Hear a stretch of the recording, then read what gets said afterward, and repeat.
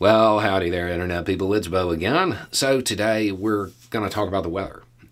Not something we normally talk about, but it seems appropriate right now. Basically, like half the country is in for rough weather.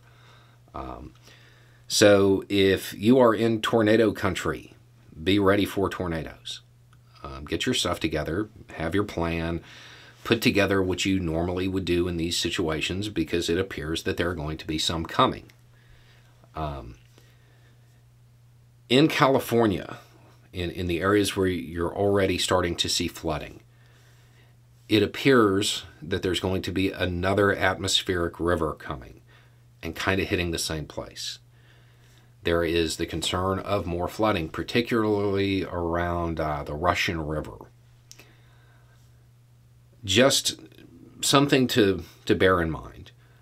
Get your plan together. Figure out what you're going to do if your area gets flooded. You know, this is hitting areas that aren't really used to it in a lot of places. One thing I want to stress, your attic isn't a good place to go. If you have basically any other alternative, use the alternative. There are a lot of people who, when waters start to rise, they go into their attic to stay dry. Once you get up there, there's not really a way out.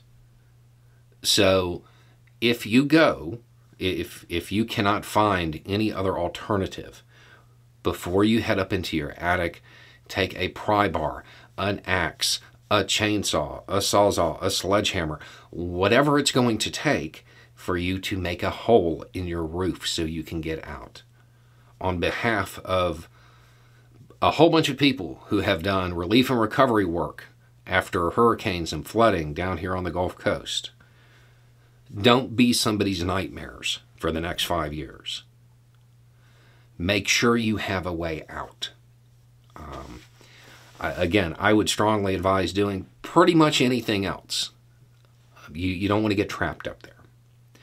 And generally speaking, the reason people elect to go there has to do with somebody in the house or in the home that can't do whatever it would take to achieve the alternative. And most times it just makes the eventual discovery even more tragic.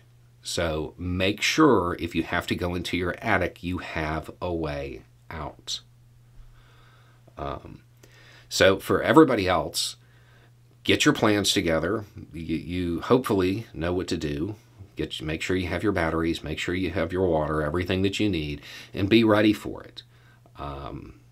One of the amazing things about all of our weather monitoring is that we get advanced warning that this could happen. Take advantage of it. Don't let it surprise you, and don't let it catch you off guard. So just a friendly PSA this morning. Get your stuff together and be ready for it. It looks like it's impacting, basically, there's bad weather from Georgia to California.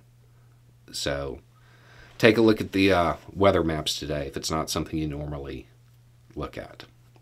Anyway, it's just a thought. Y'all have a good day.